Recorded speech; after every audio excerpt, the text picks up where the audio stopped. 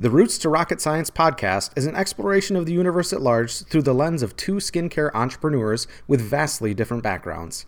Each week, master esthetician Natalie Novak and former Boeing engineer and literal rocket scientist Ron Webb will tackle topics from beauty and health to, well, everything else. My name is Dan Gleason. I've been practicing chiropractic and physiology for 42 years in Spring Lake, Michigan.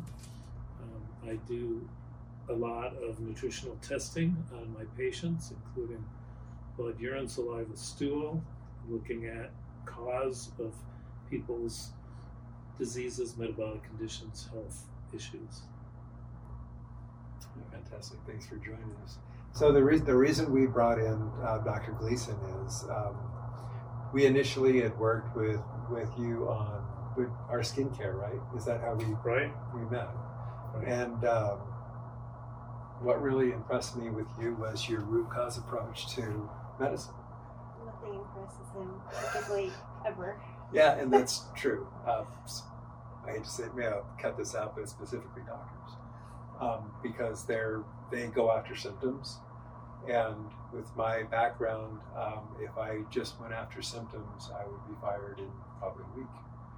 And when I see medical doctors just putting out symptoms, and my analogy basically, because I've turned a lot of wrenches on cars, if you have a squeaky belt, I can either look at it and say, okay, that belt is wearing out, and replace the belt, which is a root cause approach, or I can look at it and literally hit it with a piece of wax and stop the squeak.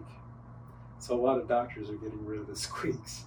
And when I met you, you literally, once I figured out what you were doing, it's like, do us too, and throw us into your system. And so you looked at our blood, you looked at our stool, you looked at everything.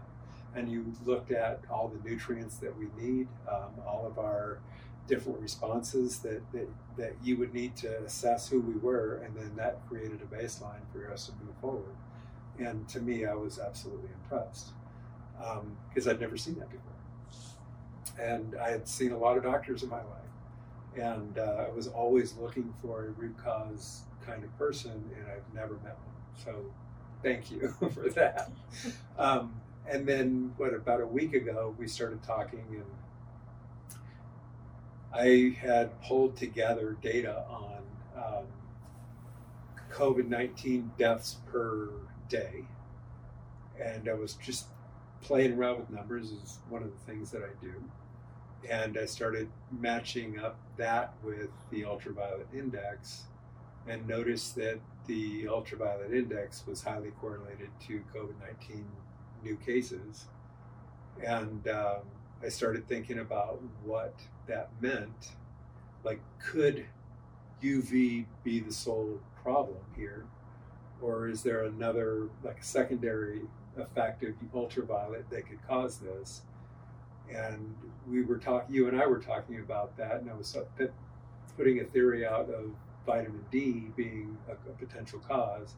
And I thought potentially that ultraviolet was a big factor, and that vitamin D was a big factor. And one of the things with vitamin D is looking at people with darker skin, and African American communities being decimated.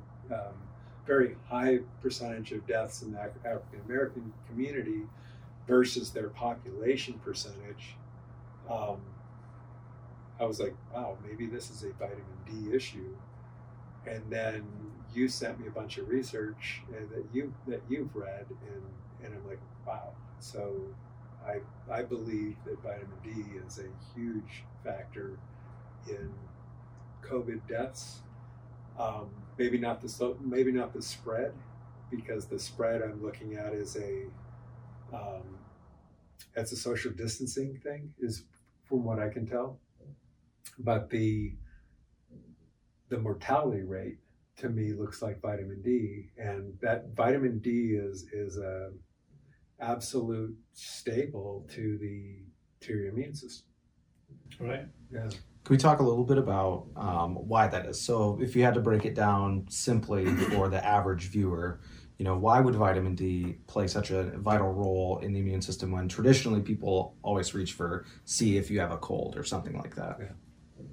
Well, we're certainly on the same page when we talk about looking for causes. I mean, with your skincare product, you're not looking to suppress an immune reaction, a cytokine storm in the skin.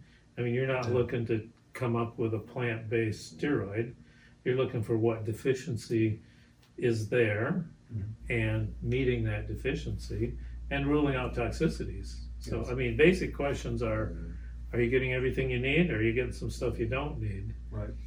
And I like your analogy of like a car, and you being a rocket scientist, you wouldn't say, oh, my rocket has, wing-itis, and what pill do we put in the fuel tank to fix wing-itis? Yeah. But that's the medical model. Or do we cut the wing off, Right. or do we put in a synthetic wing, or like a wing transplant or something?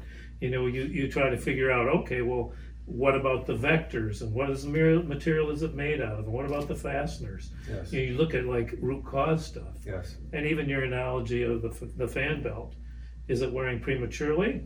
Maybe it's out of alignment. Yes. That sounds a lot like chiropractic. Yes. If those pulleys aren't lined up, you're going to get premature wear. Right. So instead of putting some squeaky stuff on it and Yes. premature failure, you would align it, and then all of a sudden Yes. you don't have the issue. Yes. And that one of the things that I have done, I've been in a lot of failure analysis because I've done a lot of developmental engineering and physics, and there's a lot of tools that you would use with respect to get to root cause from my arena, and I became a root cause expert. And one of the tools that is very easy to understand is 5 whys. So you would look at a problem and you would continually ask 5 times, and as long as you don't repeat the same answer, you should get to root cause in 5 whys. And statistically, you ought to be able to get there. But you can fool yourself doing that too, and I won't get into the whole detail of. But you could ask, like when we were talking about the fan belt. You took it. I took it to a worn fan belt, and you took it like, well, why is that fan belt worn? Could it be a misalignment? Could it be this? Could it be that? Could it, it could be a pulley that's too much abraded. tension, not enough tension. Yeah, it could be too much friction. And then you look at it and you go, well, why is there too much friction? And then you'd say, well, why is that? And you get to root cause. And so that's what we do with respect to skincare. And I know that's what you do with respect to medicine. And I'm, being a root cause guy, I'm just absolutely drawn to what you do. And back to that question, looking at the vitamin D.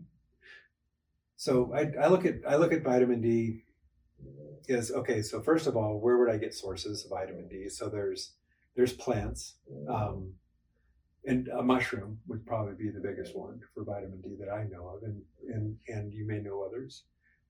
There's animals, typically the fats in fish. And then we start looking at supplemented sources. So there's fortified foods. So there's, milks and cereals and those types of things. There's supplementation, which would just be taking a vitamin D pill. And then the last one is ultraviolet radiation, and your body taking a cholesterol and turning that into vitamin D3. So with respect to vitamin D3, vitamin D3 isn't even an active form of vitamin D. It's got to be metabolized into your liver. Mm-hmm. And that takes it, there's a hydroxyl process there, which is adding an OH to it. There's an enzyme in your liver that does that. And then that's still not even an active version of vitamin D. It has to go through your kidney to be hydroxylated one more time. And then you have an active form of vitamin D. And don't you need K1 for your body to assimilate it better as well? Well, K and D kind of, in some ways, balance each other or Yes. oppose each other. Yes. So then your body does, the normal vitamin D function outside of your immune system is regulation of calcium and phosphorus or phosphate. Okay. And then so there's that going on. And it actually is, your bones are a storage facility for calcium, and it can extract that. It can help metabolize through your kidneys and a whole bunch of other weird things. We won't go into too much depth on that. But, and then you look at vitamin D and your immune system. And that's where things get really interesting.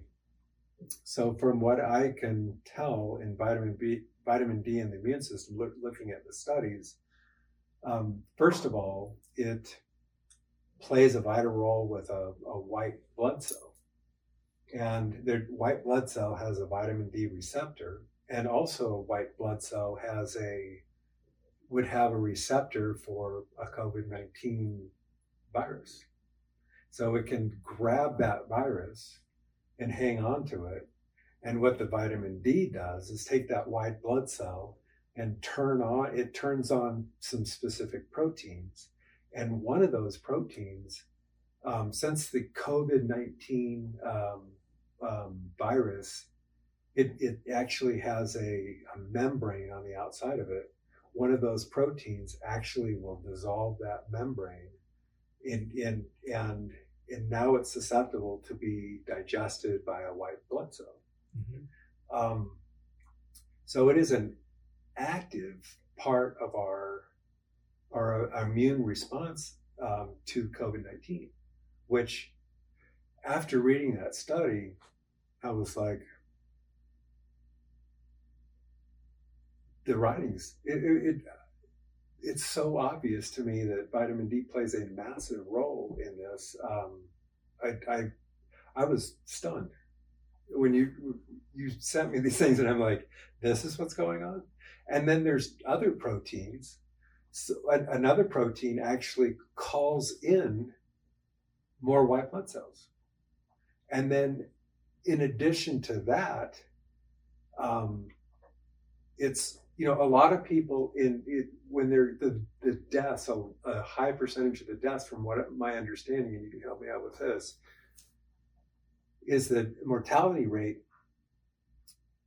has to do with the cytokine system, your cytokine release and a cytokine storm. So basically, it's an immune response that is driving inflammation in your organs and your lungs, and more specifically, your heart and your lungs. And people are dying from that cytokine storm. Right. So vitamin D takes there's a branch in your immune system where if you don't have the proper vitamin D's, from what I understand, is your immune system creates an inflammatory response. And if you've got enough vitamin D, it creates a B cell T cell response, which is not an inflammatory response. And the T cells are the fighters that go off and destroy pathogens, and the B cells are the chemists going out and playing around with the chemistry of the pathogen and dissolving it and destroying it that way. Would you say that's similar to an autoimmune response? Well, yeah, the cytokine response is, to me, that's that immune system actually taking over, and it gets out of control, and it starts attacking your body. So it's like an autoimmune response. Exactly. So you're saying that too? Yeah, I mean, without T, you have different types of T cells. Yes. The killer T cells, that are like the saber-toothed tiger. Yes. That will kill cancer, it will kill viruses. It has this incredible capacity. Yes. And then you have the T-Regs, the ones, they're kind of like the, like Henry Kissinger, they're like, calms things down and says, that isn't really that big a problem, you don't really need to attack that. Mm-hmm. That's actually you, you're making a mistake here, you're shooting your own, your own warriors. Friendly fire. Right, exactly. And so it's really interesting because D works kind of on both those. It helps rev the immune system up and attack appropriately and early enough in the process before the virus replicates too much. And then it realizes, okay, that's enough, guys, stop. And the Tregs chill it down. So without D, a lot of times both those things happen. Your immune system doesn't attack soon enough when the viral load is low. And then when you have this raging conflagration, you don't have the ability to put on the brakes. Yes. So D is kind of working in multiple ways on the immune system. Yes. Okay, so let's talk in layman's terms for a minute, because obviously everybody's scared of COVID, and vitamin D is very important, but I think people want to take more vitamin D than they necessarily need. And I know that, like, the old dietary, requirement is different than what they're noticing now, because it seems like there's better reports now where we can actually, because it's oil, is it oil soluble? So our It's a body, water soluble. Or oil soluble. That's Okay. right. so it takes longer for our body to get rid of it, right? So if we're loading up, like for me, I've been taking 15,000 units Right. a day, but is that too much, or do you think that's okay, or? Well, you get kind of to my mantra: test, don't guess. If you're not testing, you're guessing. Yeah. You're making these assumptions. Yeah. And so, but there are some guidelines, and fat-soluble vitamins in general have been pilloried as being dangerous. And I always like to look at relative risk. So, people are cowering in their houses. Young people. There's been less than 1,000 people under the age of 25 who've died from this. Yeah. All these 25-year-olds who don't think anything about drinking, driving, riding motorcycles, all those things that are really risky. Right. But people, when they go into fear, they can't internalize the relative risk. So the risk is really low to begin with. And that applies to how you dose vitamin D. The only vitamin where anybody's really died of or had serious issues is vitamin A, and it takes people stranded in the Arctic eating caribou liver that has 1 million units per pound, and that's the only thing they can eat. I mean, it takes this really bizarre set of circumstances before anybody gets hurt, and very few people have ever been hurt by vitamin D, and even if they do, even if they have some side effects, they're almost always reversible by stopping. Sure. And I mean, recent studies show you can have levels up to 200, and with no side effects. Yeah. And they use massive doses in certain conditions, like you with autoimmunity. You may need 15,000. And the other thing Ron was referring to, I thought was I really liked how you put it. Those conversions in the liver and the kidneys require enzymes. And the enzymes are called metalloenzymes. They require metals, they require nutrients for them to work, and primarily magnesium and zinc.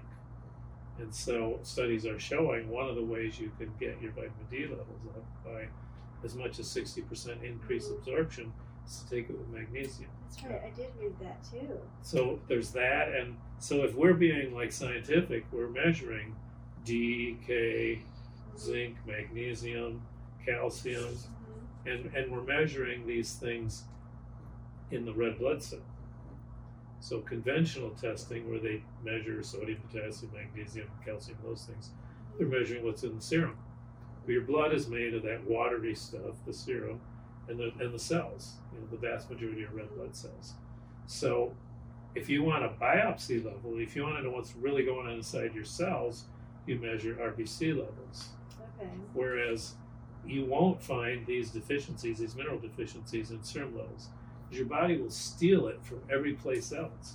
Like a great example, you mentioned your bones as being a source of calcium. Regularly, I see people with significantly osteopenia and osteoporosis. They'll have normal serum calcium because their body, if their serum calcium, your body controls serum calcium so tightly, because if not, your heart stops. You go into spasms. You go into total tetany, and so your body will completely erode your skeletal system to keep you alive, to keep your heart beating. And they will, I mean, they don't test your serum calcium to determine osteoporosis, right? They do the DEXA scan. Even that is a little sketchy. All those DEXA machines were provided by the makers of bisphosphonates, given free to these clinics to promote their, Fosamax, and then because it was so disastrous on the GI system, now they have these injectable things. And these shots that last a 10-year half-life that screw up how your bones are like remodeling themselves. Yeah. That's one of the things people don't consider is the secondary, tertiary effects of what they're doing. And getting back to Natalie's question about how safe is it, it's incredibly safe, even in high doses. I think if you're taking high doses, it does make sense to test. I agree, absolutely. And one of the authors I was reading recently was suggesting if you suspect you're infected, to do like a one-time dose of 250,000, and they have data that shows how quickly that will get your levels up. Like in a matter of 5 days, you can go from low 20s up into the high 40s with that. So if you're say you're low, like under normal range, and you contact COVID, you're saying you could take 250,000 milligrams of it one time to boost those levels, because I've read that it's very difficult to raise your vitamin D levels. It just takes a while. Yeah, and it takes a while. I mean, it takes forever if you only take the 400 units. That I mean, even I think 10 years ago, that whoever was the regulating agency saying, well, if you're old, maybe you take 800 units. You'll never get there. I've tested hundreds of people's vitamin D and supplemented them with D to see what it takes. And I mean, the only people I've ever seen who have normal D levels without supplementing are these people who are sun worshippers. And they go to the tanning bed all year round. They come in, you can see them from across the street, there's no brown. Well, you mentioned that you have to get enough vitamin D from the sun. Didn't you say that you have to literally be naked and you have to be out there at noon, and for how many hours? I mean, who can do that? Some people do. Well, yeah, there's news camps and all, but I mean, during the middle part of the day, like without daylight savings time, 10 to 2, this time of year, with a significant amount of your body exposed, you can get equivalent of like 25,000 units. So you can get a lot, provided you have good sebum, full of cholesterol. You're not on cholesterol-lowering drugs. Right. Oh, that's a factor. That's a good point. And you do see, I'm always concerned when I see people's blood cholesterol's low because they're sick. They're like, have cancer or something. When I see that, I really delve deeply into what's going on with them, because that's really an issue. Literally, the higher your vitamin D, the higher your cholesterol, the longer your life expectancy, which is completely against this whole industry of statins that lower it artificially. So the UV hits the sebum that's on our skin, it's in the outer layers, and then it takes some time to absorb it, like 24 hours or more. So sun worshippers, they go in, body wash, soap, they lose a lot of it immediately. They don't give it time to absorb. So no shower then. Right. I mean, you can shower, but don't use soap. Right. Because don't break it down that lipid layer. Yeah. I mean, the water will take off your sodium and sweat and excess bacteria and stuff like that, but it won't take off the oil. So it's actually what ultraviolet does is actually taking that cholesterol and turning it into vitamin D. Okay. Wow. And it takes time. So if you are washing that cholesterol off, it's not a good idea. So that's why the vast majority of people I have ever tested are low in D unless they're taking it. Yeah. So everybody needs it. Oh yeah. Yeah. I was reading. It was a Mercola study that was looking at the children. Yes. Like Caucasian children, Caucasian adults. It was like 90 and 95% deficient or something like that. Well, you have it right there. Yeah.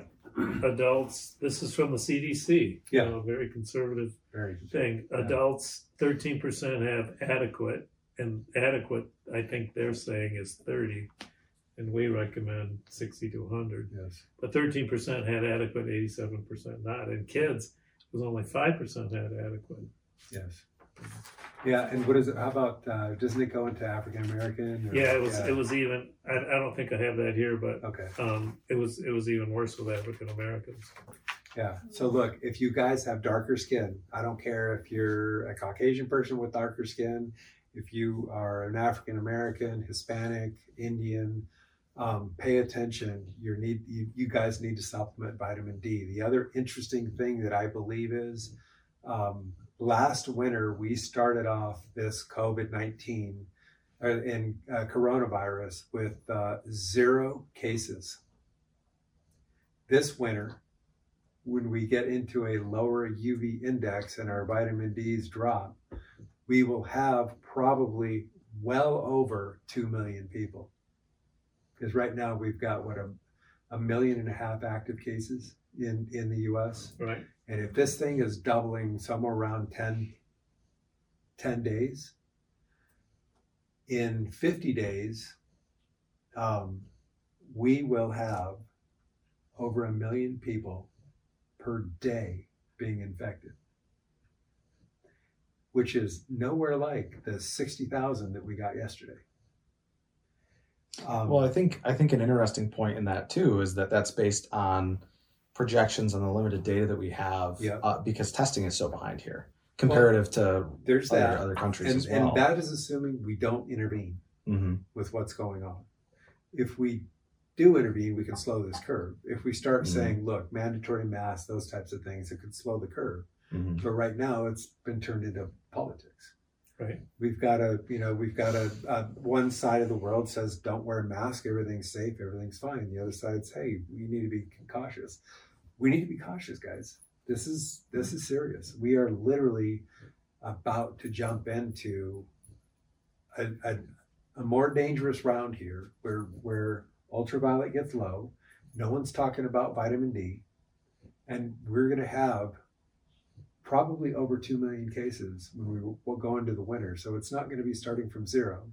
And what did we go in last winter? We went from 0 to 1 million, something like that.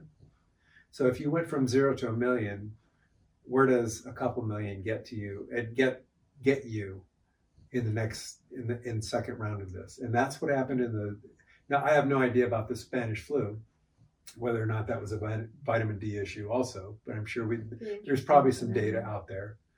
But the millions of people that died in Spanish flu was the second round because they already had a stronger base. Yeah, and interestingly too, it coincided with the de-escalation of taking the social distancing aspect of it then seriously, saying, things are fine now, the summer, everybody go back out and mingle, and then boom, cases spiked massively. We are going to repeat history potentially. Yeah, I mean, not to devil's advocate, but ultimately, either the viruses mutate and become less damaging, or humans figure it out. Yes. Our immune systems figure it out. Yeah. And it is. I mean, your immune system's working on it right now, as is mine. Yeah. Even though we've kept our 6 foot distance here, we've exchanged multiple viruses. Yes. And 99.9% of those viruses are friendly, no problem. Our immune systems are using them. They're rewiring the code in our gut. Yes. There's all this stuff going on. Yes. And so a more hopeful look is that either the virus realizes it doesn't want to kill all its hosts and changes, or this is where the herd thing makes sense to me. I don't really believe in the herd thing when it comes to vaccines, because you still see outbreaks in people in populations that are 99.9% vaccinated. Yes. So I don't think it really applies when used that way. But I'm trying to be optimistic, and particularly if they would follow these guidelines on vitamin D that are coming out of this research out of Europe, we could, for literally a few dollars a person, optimize everybody's vitamin D, Right. and we could potentially stop or significantly slow it for Yes. a fraction of the money we spent on Oh my outfitting gosh. one of these, converting Cobo Hall or Yeah. the McCormick Center into acute care things. Right. So are there other supplements that could be important? Obviously, like zinc and vitamin C, I've heard, but what would be the ideal supplementation that somebody should take on a daily basis as far as protecting themselves from COVID? Well, in testing, hundreds, probably thousands of people, we have what we call our Fab Five, and this is for people who we can't test. We've seen this; they don't have the money, or whatever, for a reason they don't. Almost everybody needs fish oil. Fish oil, the omega-3 to omega-6 ratio is almost the root of all evil when it comes to controlling inflammation. Right. The standard American diet's really high in 6s, Mhm. promoting inflammation, which is triggering the cytokine storm. Omega-3s diminish inflammation. Yes. So taking fish oil, a couple thousand milligrams a day is a very reasonable amount. Get a good source, make sure it's distilled so it doesn't have mercury and PCBs and stuff in it. Mhm. So 1 is fish oil. Okay. 2 is D. Almost everybody we see needs D. Yeah. And we know for D to work, you need magnesium. And the number 1 deficiency we see, in excess of 85% of the people we see, are magnesium deficient. Yes. Glyphosate on our crops, monocropping, all sorts of things have depleted our ability to get magnesium out of our food. Most people could use a probiotic, Mhm. because we're exposed to all these antimicrobials. And now everywhere you go is hand sanitizers. Yeah. And the overuse of antibiotics in raising animals and in treating everybody with a runny nose, Mhm. our effectiveness of antibiotics is down. And a lot of that is because it's disrupted our gut flora. So we have people rotate a series of different probiotics because there are hundreds of different bugs in there. So Right. let's get a variety in. Yeah. And then a general good quality multivitamin. So that's kind of the Fab Five. Okay. Now, when you're looking at COVID or any virus, Yeah. you certainly want to make sure you have adequate vitamin C. Mhm. And C is at lower doses is antioxidant, and at high doses is pro-oxidant. Mhm. And so one of the treatments they're using in hospitals for COVID is intravenous vitamin C. It's used widely for certain cancers and certain Mhm. infections. And when it's high dose, your immune system uses it like a death ray as a pro-oxidizer. So it blasts stuff. Realize that triggers the cytokine storm too. Mhm. But C, on a regular basis, modest doses in 1 or 2,000 milligrams. But if you're coming down to something liposomal C, you will get equivalent blood levels to IV. So the liposomal C, like 1,000 milligrams, is equal to 10,000 IV. So again, if you feel like you're coming down with something, dose up on the liposomal. I also heard that curcumin can be good for the lungs if you do have COVID. Curcumin, there are a number of anti-inflammatory herbs out there. Curcumin, boswellia, which is the biblical frankincense. Mhm. Rosemary is great. Willow bark is nature's own aspirin. Mhm. There's a whole group of them. Yeah. All in our skincare too. I know. Oh yeah, all of that in exactly, in your skincare product. Absolutely. And we use formulas just like you use formulas, because different Mhm. blends kind of seem to work better with different people. Right. So yeah, anti-inflammatories. There's so much out there about hydroxychloroquine. The studies that have disproved it have been used on people who are already on vents, and so 80% of them are dying. In fact, they're not putting people on vents as early as they were because they realized there was a downside to that. Mhm. And what it does, it's a anti-malaria drug, but it's used widely. There was a doctor on the radio talking about this who treats or is responsible for sending doctors into the tropics to treat Ebola and those kind of things. And they regularly pre-treat these doctors and medical personnel with it because it's useful on a wide range of things. The way it works is it puts zinc into the cell. Wow. It's very hard to get zinc into the cell, Mm-hmm. but there's some amazing nutrients that do the same thing, quercetin being one. So, quercetin is a flavonoid, which is in the vitamin C realm in nature. And so it's also one of those things I was thinking about with Autumn, Yeah. trying to get zinc into her skin. Yes. Because we know she even had it low in her whole blood, zinc and copper both. Yes. Not that we didn't just check serum for that.